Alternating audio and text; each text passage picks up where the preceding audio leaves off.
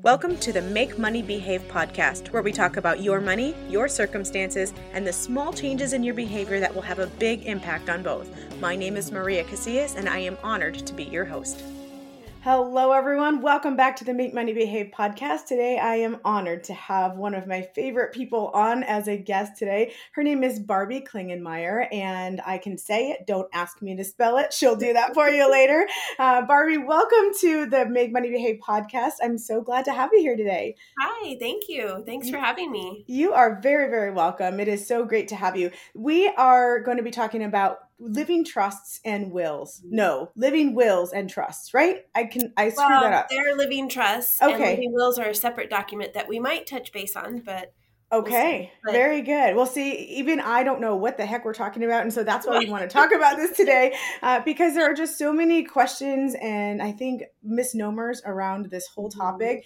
And one of my favorite things about what you do, Barbie, is be able to break this down for the common person like myself and really help us understand what it is that we're getting ourselves into, what is the purpose of it, and really how can we ask the right questions when we're trying to figure out what to do. So let's go ahead and get started with just telling us a little bit about who you are, who you work with and for, and then what made you want to start doing this in the first place? Sure. So my name is Barbie. Thanks again for having me. And I work for Desert Financial in the estate planning group. So the Wills and Trusts group. So I am an employee of the credit union, and wills and trusts and powers of attorney are a service that the credit union's been offering to members and non-members for close to 15 years now. Wow. And I'm not an attorney, so I'm not going to attempt to give anyone legal advice. We're certified document preparers, which is a program that's allowed and approved by the Supreme Court of Arizona for non-attorneys to create the legal documents. Okay. So you mentioned Arizona. Is this a very state-specific option for people? Okay. So if somebody's listening in another state or another country, they may need to actually consult a lawyer for this process. They might in their state, depending on what's allowed in their state. Arizona allows for non-attorneys and attorneys to create documents. And some of the laws are very state by state. So we would talk about general or factual information, but it would be important for them to check how the documents are created in their state that they reside in or own property in. Mm-hmm. Perfect. Okay. Very good. I didn't mean to interrupt you. Go ahead. No, you're fine. So I do work directly for the credit union, and we are certified. And this is what I do on a daily basis. Is really my job is to get people the education that they need so that they can understand what documents are available, how the documents work together, and that way they can make an educated decision on what's right for them. So there's not a set, if you have this situation, you need this, or in this situation, you need that. It really is based on people's goals and how they want things to unfold. And we can talk a little bit, a higher level of which documents do what, because there is a lot of confusion, especially since the documents use the same words and between them. Right. So that way, that I feel like that has a lot to do with why people get overwhelmed and confused with the process. I agree. Because there's a lot of moving parts, and that's what we do, is just help people understand what those parts are so that they can get through it, because it is a really important process for everyone to get through. So awesome. Well, I do want to address a little bit about why it's such an important process for people. However, before I do that, I just want to point out one of the things that I really, really resonate with what you just said, Barbie, was that there's not this prescriptive approach to what people will need. Like, if you have this amount of assets, then you need X, Y, and Z. I really appreciate that you take a moment to understand what that person or that couple's or that family's goal is. What is their overall desire? How do they want to be remembered? Just what's the impact they want to make? And then you help them to, from that knowledge, dissect what it is that they're supposed to be doing. And so that's just very much how I operate in my coaching business as well. And I think that's maybe why you and I connected so well. And just really, I mean, it's one thing if you have to go to a lawyer, you have to go to a lawyer, but what I really love about the service that you offer is that it's not an hourly charge. So it's actually very affordable, and B, you really do have that heart of a teacher, that heart of a servant. So you have sat and just walked through the process. I can say that from personal experience because my husband and I created our documents. I'm just going to say it like that because sometimes I still don't even remember what we did. But I trust that you helped us.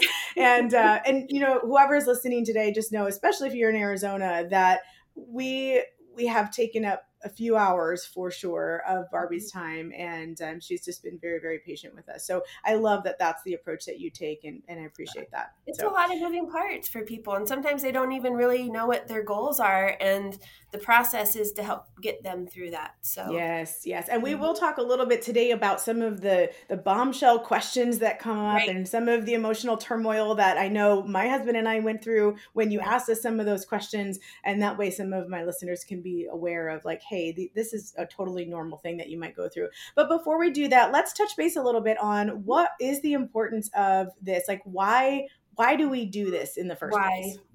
So most people will start to plan their estate for a couple of reasons. And the primary reasons are to avoid probate, because in Arizona, you can completely avoid probate. Another important reason to plan ahead is to prepare for incapacitation, because sometimes it's due to age and other times it's due to a physical or mental issue, or sometimes it's temporary and sometimes it's long-term. So incapacitation is a doctor says you can't make decisions for yourself. So having the forms to say who can make decisions for you is important. And another reason people prepare ahead is to avoid extra taxes, to make sure that they're accomplishing their goals as their end result in their document. So, because if you don't have a plan, the state has one for you, and it's not cheap for them to implement their plan in that probate process, and it's not always how you want it to go. So it's important. I'm a big fan of you making those decisions for yourself. Yeah. So one thing I heard you say, and it can be summed up really nicely, is that you're making the important decisions where they belong, at home, not in the court system, not with other people saying, well, this, I knew her really well. This is kind of what she wanted. But you are actually making those for yourself and then deciding ahead of time who you trust to make them on your behalf. Who are the right people. Right. And in some cases, the decision is who are the wrong people, right? And it's making sure that the wrong people don't have that control. And that you are picking your own agents and that they are doing right by you. So, well, and it sounds like you're also saving a lot of time and money and stress and heartache for the people that you love, the people that, either that you're leaving behind in the event of a death, or the people who are just kind of left to make some of those decisions for you in the event of just an ailment that keeps you unable to do that for yourself. So what I did before we even recorded this podcast was to reach out to some of my listeners and say, hey, I'm going to talk to an expert. What are some of the things that you would be interested in knowing if you could know anything about living wills and trusts? And so with your permission, I'd like to just kind of read some of the questions that came up. Some of them are almost laughable, not because they're like a dumb question or anything, but because they are so real to what the person's situation is that they're like, they didn't even hold back. I'll actually start with that one because it made me laugh when I saw it. It said, my kids are teens. My family is crazy. Who should be in charge if something happens? So I don't want to go down that answering that yet, because that's really going to be like, how do we choose who the trustee is and all of that? So I don't want to go there yet, but that's just a quick sample of some of the stuff that was given. So real. It's raw. Yes, it is. And people are feeling this. They're like, first of all, some of them are practical, like, well, when do we need it anyway? And how often should they be updated? And so before we do that, I'd like to just have you walk us through the process overall of what does that look like from the time someone calls you and says, you know what, I heard about this on a podcast, or if someone has been telling me for years I need one. Someone else said that on here, said, I know I need one. Everyone tells me to create one, but here I have yet to do it. If someone were to call you, what does the beginning of that process look like? So I usually assure them that everybody takes their own time to get started. I hear all the time that I should have done this years ago, or we've been thinking about doing this forever. And it's the unknown that really holds people back. So what we do is we break the process into a couple of appointments, where the first appointment we would talk about, what are your goals? How do you want this to work out? What's the dynamic? How do you not want it to work out? And just sometimes talking through those things really helps them determine what the goals are if they haven't already, how they need to approach the different documents, and what documents will accomplish their goal versus what won't. Mm-hmm. So that's a big piece of it. And then we take that information and create a draft of the documents. Okay. So that way they can see in black and white what their decisions are, and then the gaps are obvious, and some things still need to get fine-tuned. And once we get it all fine-tuned with them, then we would schedule a signing. So it's usually about a 4 to 6 week process, and it's typically about 3 appointments. For some people, it's a little bit longer. For others, it's really straightforward, and it's boom, boom, boom, and they're done.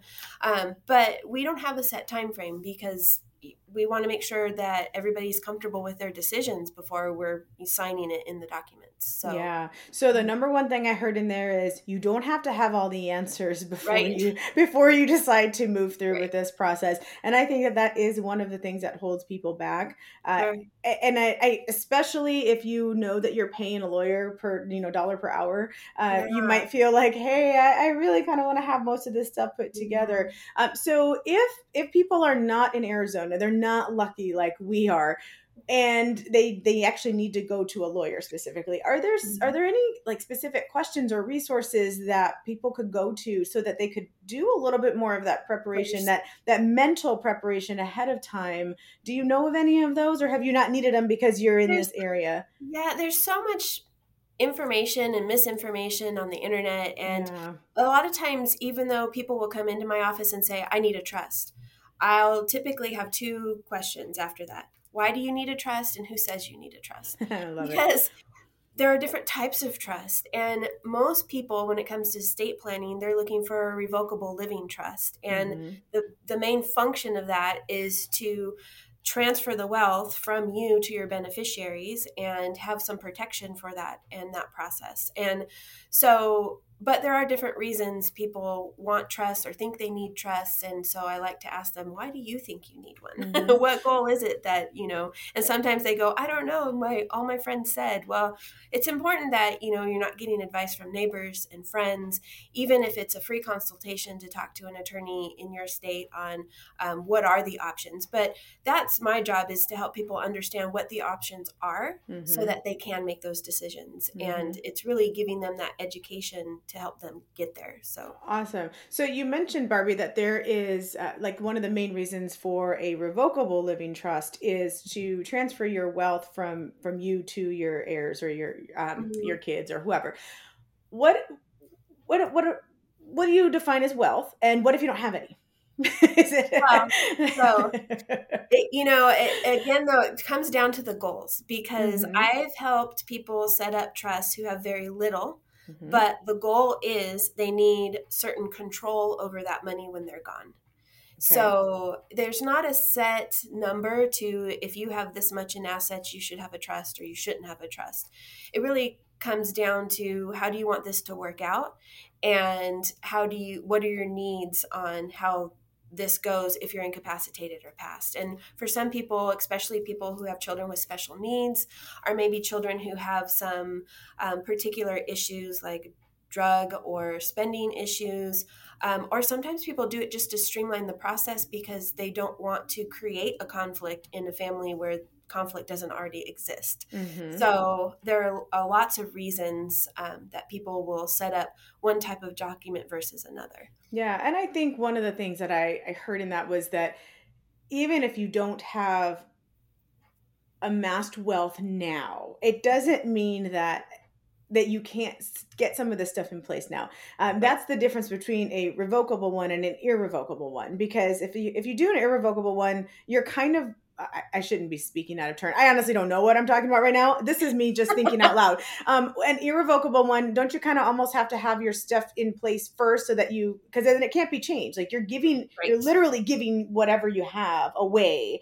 Whereas what we're talking about right now is the revocable trust, where we're really, it's not a special account. It is a document, and it basically tells whoever's in charge, these are the wishes. This is how this is to be handled. And so as you grow in wealth, your document grows with you. Is that a fair statement? So the term revocable living trust, one of the reasons why it's called living is it's a dynamic document that's meant to live with you. So you're right in that it can change as time goes on. And Okay. a lot of times people will set it up when the kids are very young and come back later and update when the kids are old enough to take control when they're gone. So some people need lots of updates as life goes on, and other people update very little, maybe because they've forgotten, or maybe because there was nothing major that changed in their life. So but it is different than an irrevocable trust, because with a revocable trust, the creator of the document still owns all the assets. That's one of the big misconceptions, is that you have a trust, you're giving your assets to the trust, and if you get sued, you're not going to lose the house. But a revocable trust, you still own everything under your social security number. The trust doesn't own anything on its own until the creators or the owners of it pass. So an irrevocable trust is set up as a separate entity from the get-go. It has its own tax ID number, and those are not your assets anymore. And for most of us, it's not practical, because I want to decide when I sell the house, and I want to pull money out of the bank account when I want to pull money out of the bank account. So It's usually the very wealthy, the very elderly that are looking to set up an irrevocable trust. And part of that goal is, I don't want to own these assets anymore for whatever reason. So it is much different, because you don't own those assets anymore. And like I said, for most of us, that's not just a practical way to go about it. So yeah, no, I think that's really a very good way to say it. And I appreciate you showing the difference there, because I think that people do kind of get confused as to what each type is and why do we do it in the first place. One of the things that you just said that I really, really love and I want to hone in on is that while you're living, you are still the owner of all of that. And that was one of those things that when my husband and I sat down with you, I'm pretty sure I said that to you at least 450 times, like just to be sure. Like, so I'm choosing this other person over here, but while I'm alive, and I think I gave you like every possible scenario, right? Like, okay, if he dies first and then I'm there, I'm totally in charge, right? Like I don't lose any of that. And technically I could change things and take his whole family off, which I would never do. If any of your family, my family's listening, I would never do that to you. But I was just trying to really understand, like, yeah, like what does this all look like? Because I am very detail oriented and I want to understand before I jump in. And you have been super patient with us on that. So I do appreciate that. But that was one of the biggest differences, because as I grew up hearing about trust, it was always in the context of what my experience was.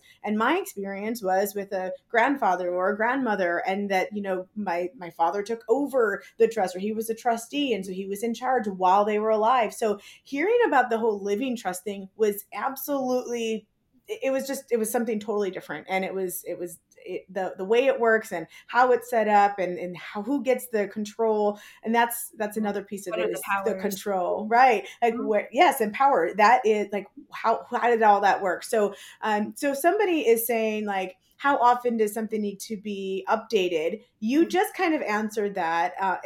At least with the living trust, it's like you only have to update it as life really changes, right? Okay. Well, and I'm trying to think. So there's 5 Ds usually that we go through to answer, when should I update my trust? And usually one of the Ds is death, divorce, a diagnosis, maybe the laws changing dictate the review of the documents. And the last D, I've been sitting here thinking, what's the last D? I have the same problem. If it's been more than 10 years since you've looked at decade. Okay. That's really, really great. Could you repeat those for those people who are trying to take notes? Decade. Okay. So there's death, divorce, a diagnosis of maybe an illness, a dictate, maybe the law dictates that something has to change, and then whether or not it's been more than 10 years, so a decade. Wow, that's fantastic. That's nothing that you and I, in all the times we've talked about this, that's never come up. So I'm really appreciative of the person who asked that question, because I think that's really fantastic. I want to talk a little bit about the trustee, like choosing the trustee. And so we're going to come to this lovely lady. Her name's Lori, and she's the one who said, my kids are teens. My family's crazy. Who should be in charge if something happens? And I know I chuckled a little bit at that. Again, not because I'm laughing at her, but because that is such a real fear for people, right? Like they're like, no one could do this as well as I could do this. Like that's all of our thoughts. And so I'd love to hear your thoughts on that. Sure. And there are plenty of times that people come into my office and say, I'm here to make sure my brother doesn't get anything. So they have sometimes they know who they don't want in charge, but deciding who should be in charge can be a tricky thing. And it's definitely someone that you can trust, regardless of whether they live here in state, or regardless of their proximity. It's someone that you are, in essence, giving control of your mini corporation to when you can't control it anymore. And sometimes that person is also the same person that's going to take care of any minor children. So these are big, heavy decisions that, might not be clear. And sometimes I have to tell people you have to make your best choice now. And 5 years from now, that might be a different best choice. And that's why you review these documents periodically, because relationships change, or maybe their decision-making process has changed. And so, or the kids are grown now and they can handle it. So the most important piece is having someone take over that can be trusted is going to do right by you, because you are giving them all the powers with the assets that you had during your lifetime. So, and that might be power to take care of you, and that might be the power to liquidate everything and distribute to your beneficiaries when you're gone. So now you do have some say in that, right? Like if you specifically want that individual to liquidate all of your assets and distribute them, what do you use for that? Is that the will that you use to write that in, or is that part of the trust? The trust document's job is to write out the rules of engagement on what the expectations are and how this goes. And most of the time people are giving the successor trustee enough elbow room to make a good decision. And sometimes they're tightening things down a little bit, like this house will go to this person, or sell this house and pay this. And so it really depends on the goals of the plan. But in most cases, people are giving the successor trustee enough elbow room to handle it however is best, because you can't write into a document, don't sell the house. And the selling of the house, the timing of it, is best left up to a successor trustee in the moment in some cases, because you don't know what the market's going to be. You don't know, whether renting it makes more sense, or maybe one of the kids needs to live in the house at the time. So you can get really lost in the weeds on what the conditions can be. And sometimes it comes down to, well, we just need to make the right choice now and review that whether or not it's right later. Right. No, and I really like that approach, because I think, a lot of times with my clients, we talk about analysis paralysis. Like you can absolutely just not move in any direction, good, bad, or otherwise, because you're so stuck just trying to get it all right and try to think through it all. And I can tell you that is one of the major mental blocks that happens. At least it happened with us with this whole process as well. And we can talk a little bit about some of the emotional roller coaster that happens when we do this.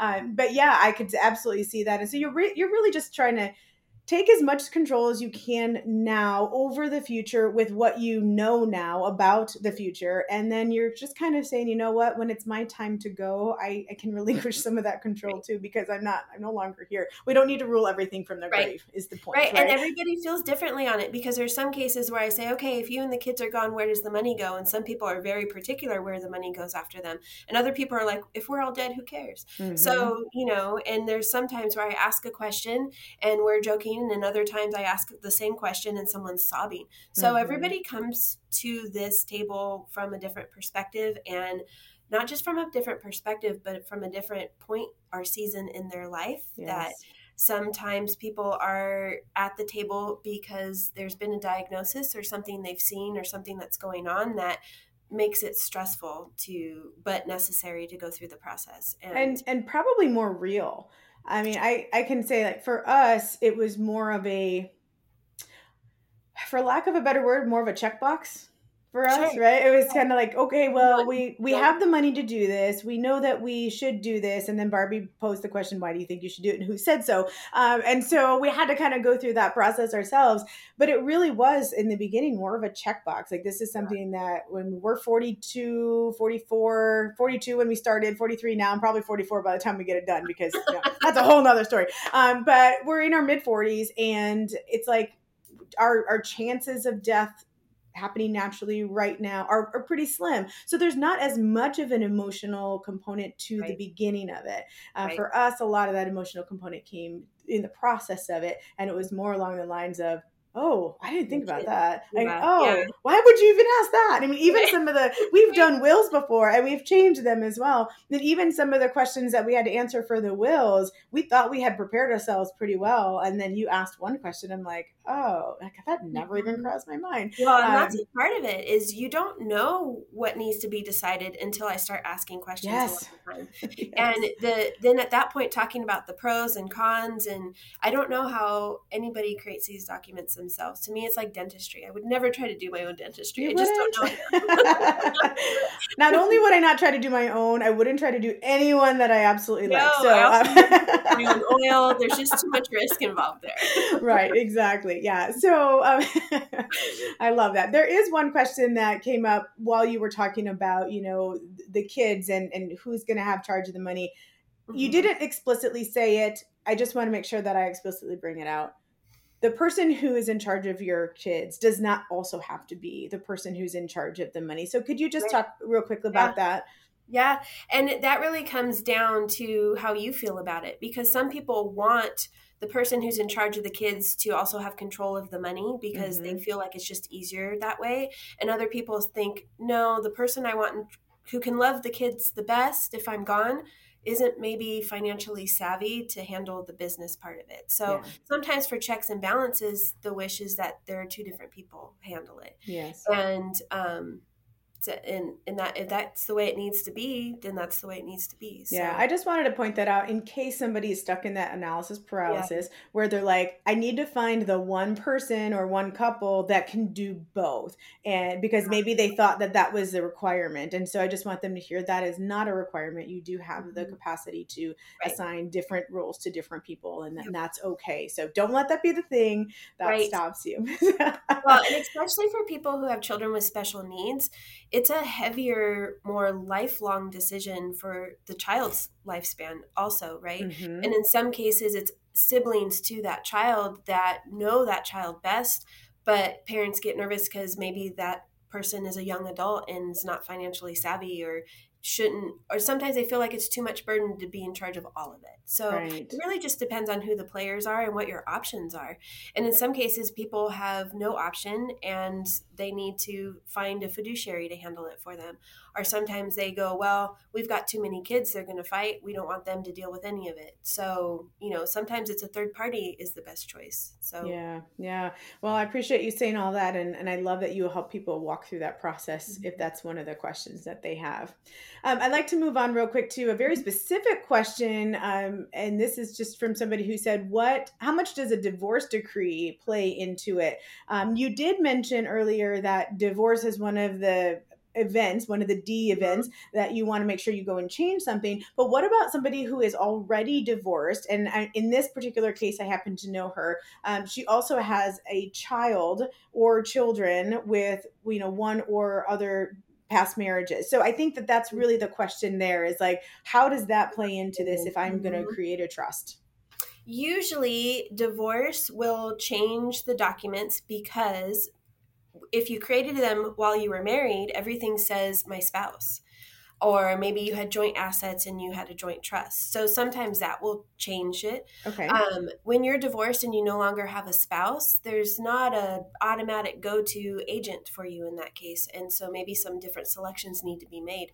And maybe the backup plan has changed because the backup successor trustee or POA was your sister-in-law. So divorce definitely changes people's documents because they're maybe going from having all joint assets to now I have my own single assets and I'm going to make different decisions on my agents going forward. Okay. So in some cases, it requires all new documents.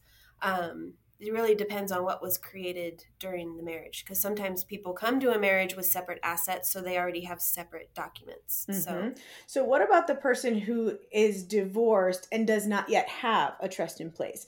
Does that play into some of the decision making that they're having to do as well? And I think that the reason that it's being asked, and she didn't tell me this, I'm just guessing, that because there are probably legal stipulations around the kids and custody and all of that stuff. Is how does that play into it, if at all? I don't really know if it does. So the divorce will dictate what the line in the sand is between the who owns what. That's part of the divorce process, is to divvy those things up.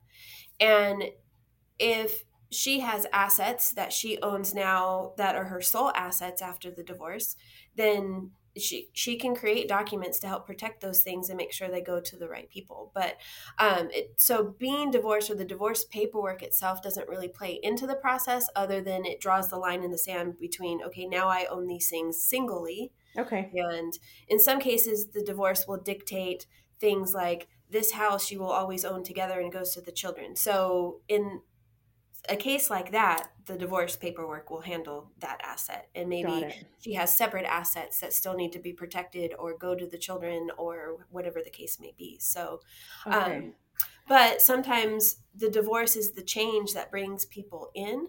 And other times, now that I'm divorced, I don't have anyone who's going to automatically show up at the hospital to make my decisions. So now I need to put on paper who that should be. So great distinction. Okay. Very, very good. I think that we have answered some of the questions that were here. So what I would like to find out, well, let me see here. There was somebody who said, how much does a trust typically cost? So the answer there is going to be, it depends on what you need.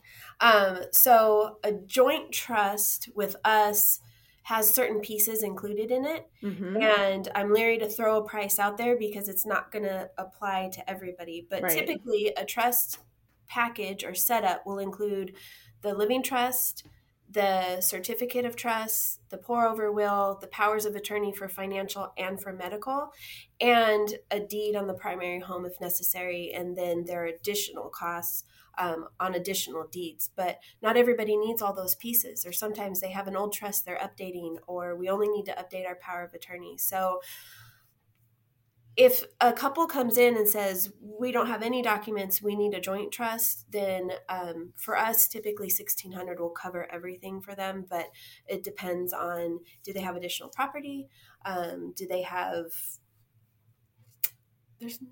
have businesses that need to be pointed to the trust? And so we look at that individually, because we do customize it depending on what you need. So it's not a blanket, everyone would pay this. But right. Yeah, it's a good answer. I think some people just want to know, like, hey, if I want to start prepping myself for this process, what's a good amount to save up? So it sounds like anywhere from $1,000 to $2,000 would be an important ballpark for them to at least wrap their mind around it and have that to and for us, it rarely gets to $2,000, unless they have additional property.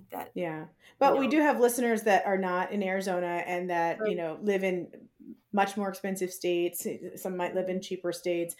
So I just want them to kind of have an idea, like, this is a good place to start. So, so those of you who are listening, like she said, there's not a blanket number that we can give you, but that's a really good ballpark to be able to save up for if this is one of the things that you want to do.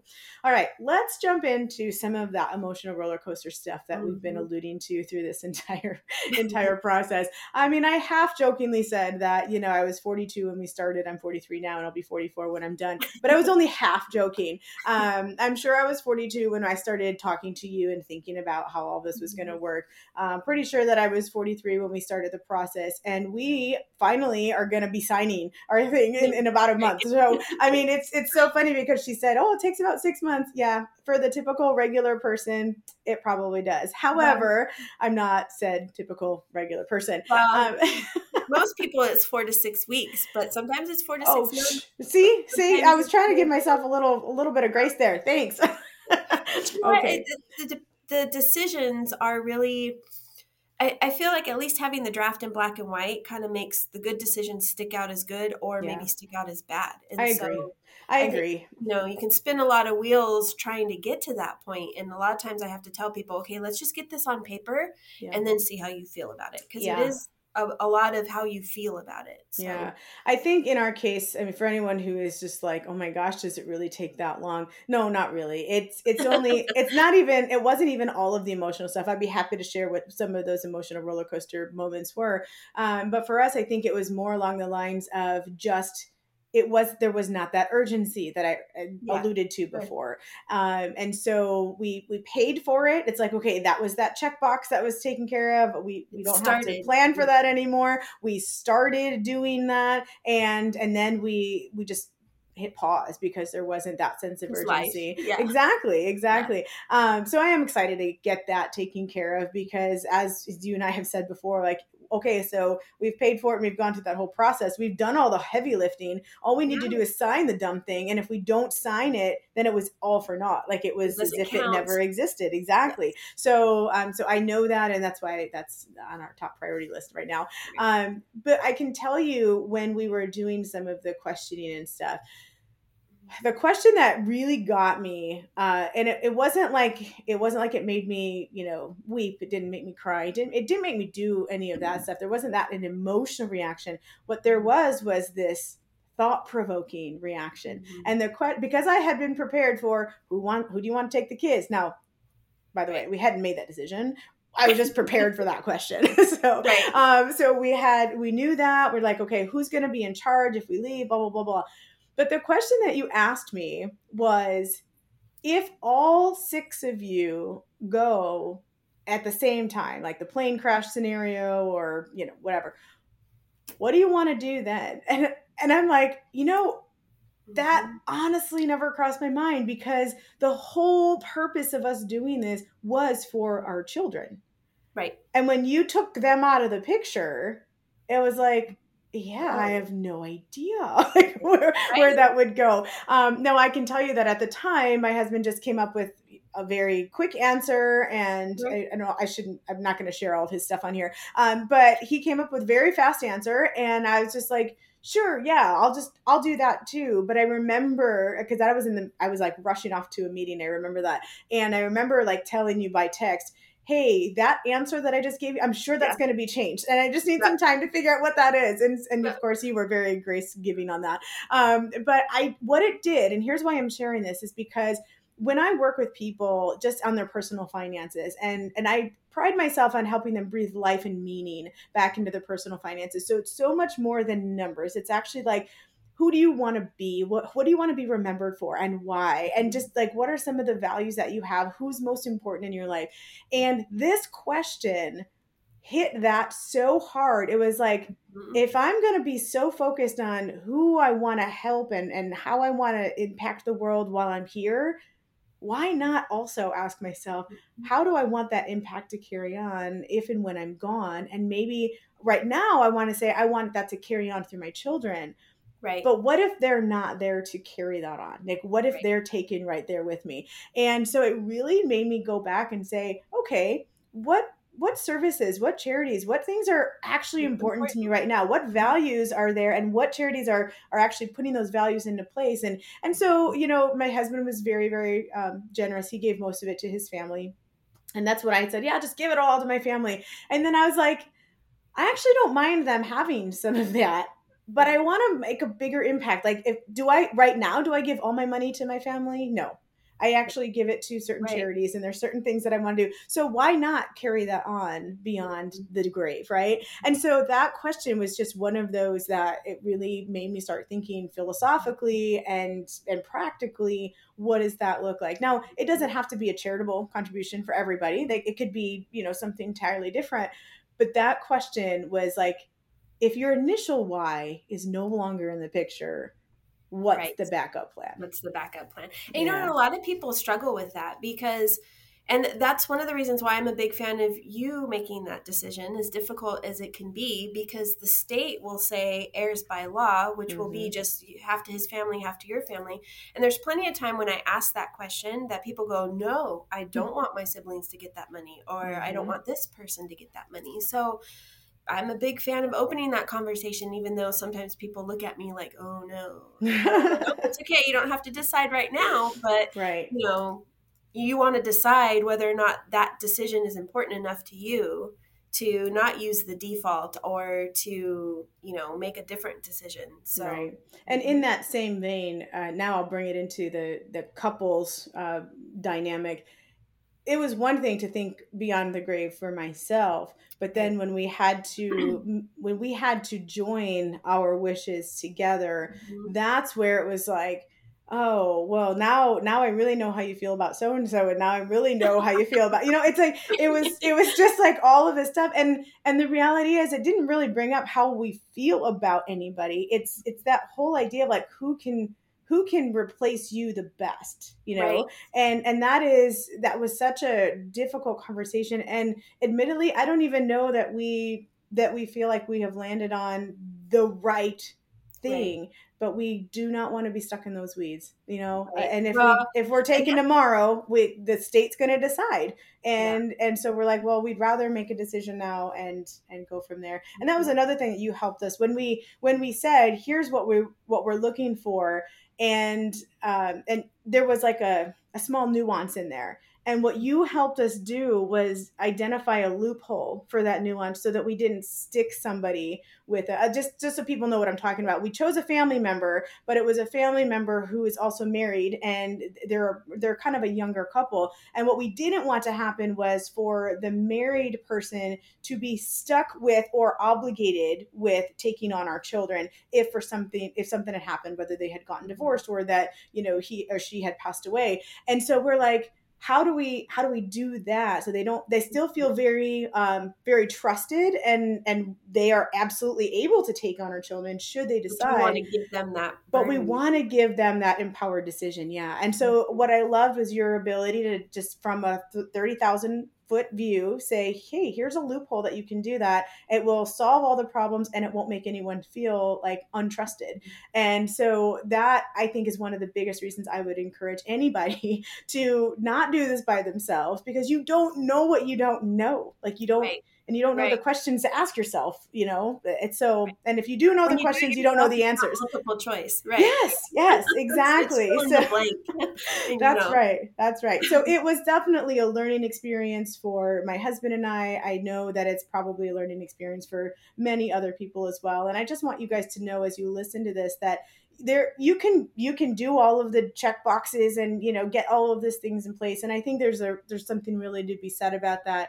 But I think the biggest win that we had from it was the discussion that had to be had in order to make that happen. It made us realize a lot about ourselves as individuals, as a couple, as a family. It forced us to sit down and talk to our 17-year-old, who will be 18 by the time this is all said and done. But we can't put her in there because she's not 18 yet.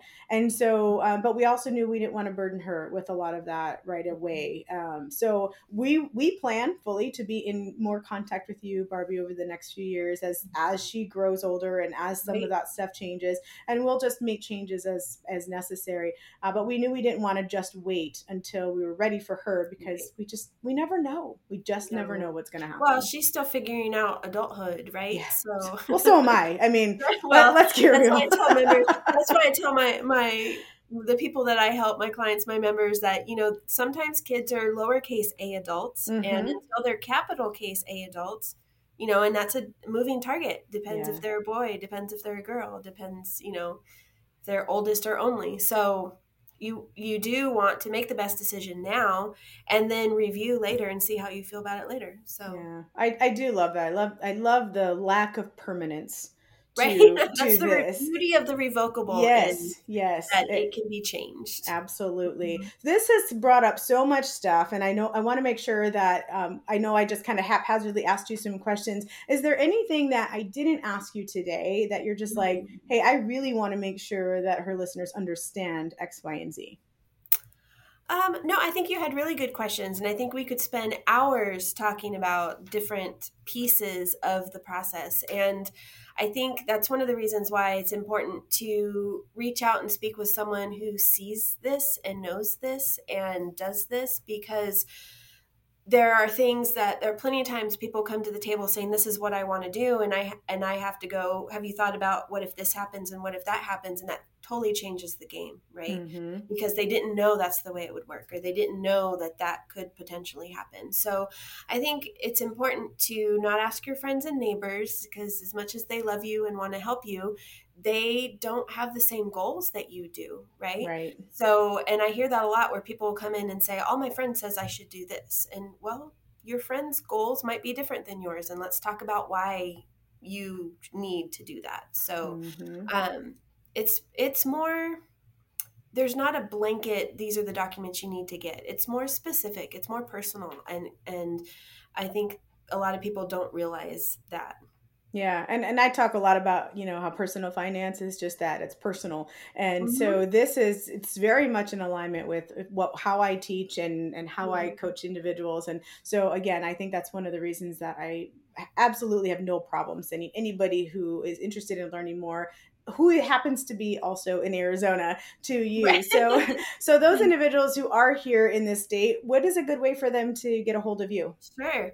So if you're a member of the credit union, or if you own an asset in Arizona, if you're not a member, Mm. then Desert Financial can definitely help. And you can reach out to me specifically. I'm on the website, Desert Financial website. There's a wealth management tab with wills and trusts, and all my contact information is there. And really, we have reps throughout the valley, but we do help people via Zoom, over the phone, and meet in person at a branch that's convenient for you.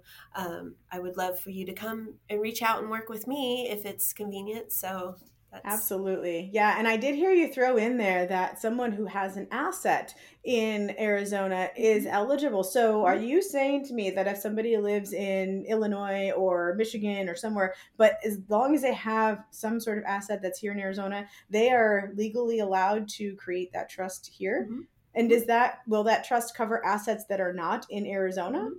Yeah, so Fantastic. That's a great loophole, you guys. it's right. Well, and some people prefer to do it that way, Mm, depending on what state they reside in otherwise. But yeah. so it's an Arizona trust document, and it's good in all 50 states. And it can also own assets in other states. It just means that if for some reason something had to come back for review or arbitration, it would come back to Arizona law, because that's the status, that's the state that it was created in. So, Wow. yeah. Okay. Okay. And then the last thing I'm going to do to clarify that is, could you define an asset? Like, does it have to be a Mhm. home, or like if Piece of somebody has a property. business that's here, Mhm. or Could be a business, can be a bank account with a credit union. Obviously, the big banks do business across several states, but so being a member, even if you live out of the state, counts. so you don't have to have a permanent residence in order to be a member of a credit union? Um, no, it depends on the credit union. So for Desert Financial, you have to live, work, or worship in a certain area, which I Okay. believe right now is Maricopa County, but I think that's opened up to other counties as well. Okay. So you don't, but it doesn't necessarily have to be a Desert Financial account if it's an Arizona asset. So Okay. All right. See, look at me looking for all those great, loopholes to try to right? help as many people as we Vacation can. homes, that's right. Like, we're all about being legal. We want to make sure that we're legit and legal, and also get creative with some of those Yeah. legalities. Well, and I think So, that the credit union, for the most part, has started doing this type of service, because we see on a daily basis people come into the branches that don't have the right documents. I'm just trying to help mom. She's in a nursing home, or my sister's been in a car accident, and they're just trying to help that person, but they don't have the right documents they need. And mhm. it's heartbreaking to have to tell them, well, you're going to have to go to the courts to get what you need, because we can't give you access to anything. And that is terrible news to break to someone who's already stressed, already, at Mourning. max capacity. And, Yeah. so it's Yeah. important to have those documents all set up ahead of time, and then the right people can show up and handle it. And there's not as much stress involved with the situation. Yeah, I've actually seen that happen where, people they just kind of tootle through life, and they don't have that as one of the check boxes on their list until something happens with their parent or their grandparent, and they are personally in charge. Yes. The mom's worst nightmare to show up at the hospital and not necessarily be able to make decisions or get records because that child is an adult. You can't just go into the bank and say, I'm his mom. It doesn't work like that, right? Right. So speaking of that, if there are younger listeners on here who maybe don't have maybe they don't feel like they have any assets, maybe they don't feel like they don't have any children yet, they're no dependents, maybe they're not even married. What would be a good document for somebody like that just to get started, so that if they're hearing you say, well, we probably don't need a trust yet. Now what you just said was like, oh, but everybody needs powers of attorney. Okay. So that's where they should start with that. Is that something that is a little bit easier to do, like either for free or online or without as much guidance, or sometimes, but financial powers of attorney are another piece that I seen the do-it-yourself, and usually that's when people run into problems, but depends on the document. And so the advantage is we come at that financial power of attorney from a financial institution perspective, and our document tends to be meatier for that reason. But the healthcare powers of attorney are out there on the internet. But I would say young adults, it's important too that the young adults are making their decisions on who can handle their accounts or talk to the doctors in a time of need, because it's not always, sometimes I'll have a mom call and say, my kids need these powers of attorney. Okay, great. I have to work with the kids directly because these are their decisions. And if they are an adult, they have to make their decisions for themselves. And sometimes it's not the way mom wants them to decide. So. Yeah, I'm sure more often than not, probably. An adult in that case is 18 still. Are 18-year-olds still considered adults? Okay. I know they're on insurance till like 25 or something like that. That's why I never know what is what anymore. Yeah, that's why they're still lowercase a adult, I think. Yeah. But you would have to go through the court system to get guardianship or conservatorship for anyone who is an adult. 18 or higher. Okay. Yeah. All right. Well, that will be all very good and sobering information for my daughter. Another topic in and of itself. Yes.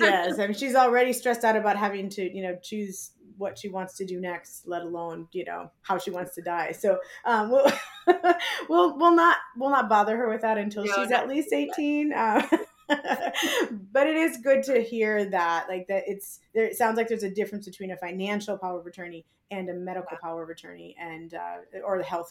I think you call it health. Sometimes they're general and it's a little bit of one and a little bit of the other, but we create them separate documents so that they're more specific. So for young adults who maybe don't have any money, barely have a job, they might not need the financial one yet, but putting a healthcare one in place would be really important for them. Okay. All right, good. Well, this has been so helpful. Thank you very much for coming on today. It's always a pleasure talking to you. I promise we're going to get ours signed super soon. And so, so that way I can actually practice what I'm on here preaching for everybody. But I do really, seriously, from the bottom of my heart, I really appreciate all of the grace that you've given us, all of the walkthrough, and just the patience with my God knows never-ending questions. So thank you so much, Barbie. You guys, thank you so much for tuning in today. As always, have a fantastic rest of your week. See you later. Thanks. Bye-bye. Thanks for listening to the Make Money Behave podcast. If you enjoyed today's episode, don't forget to subscribe to the show. Help spread the word about the Make Money Behave podcast by leaving a 5-star review and sharing the show with a friend. If you'd like to connect directly with Maria, text the word podcast to 623-400-5225. In the meantime, don't just make money behave.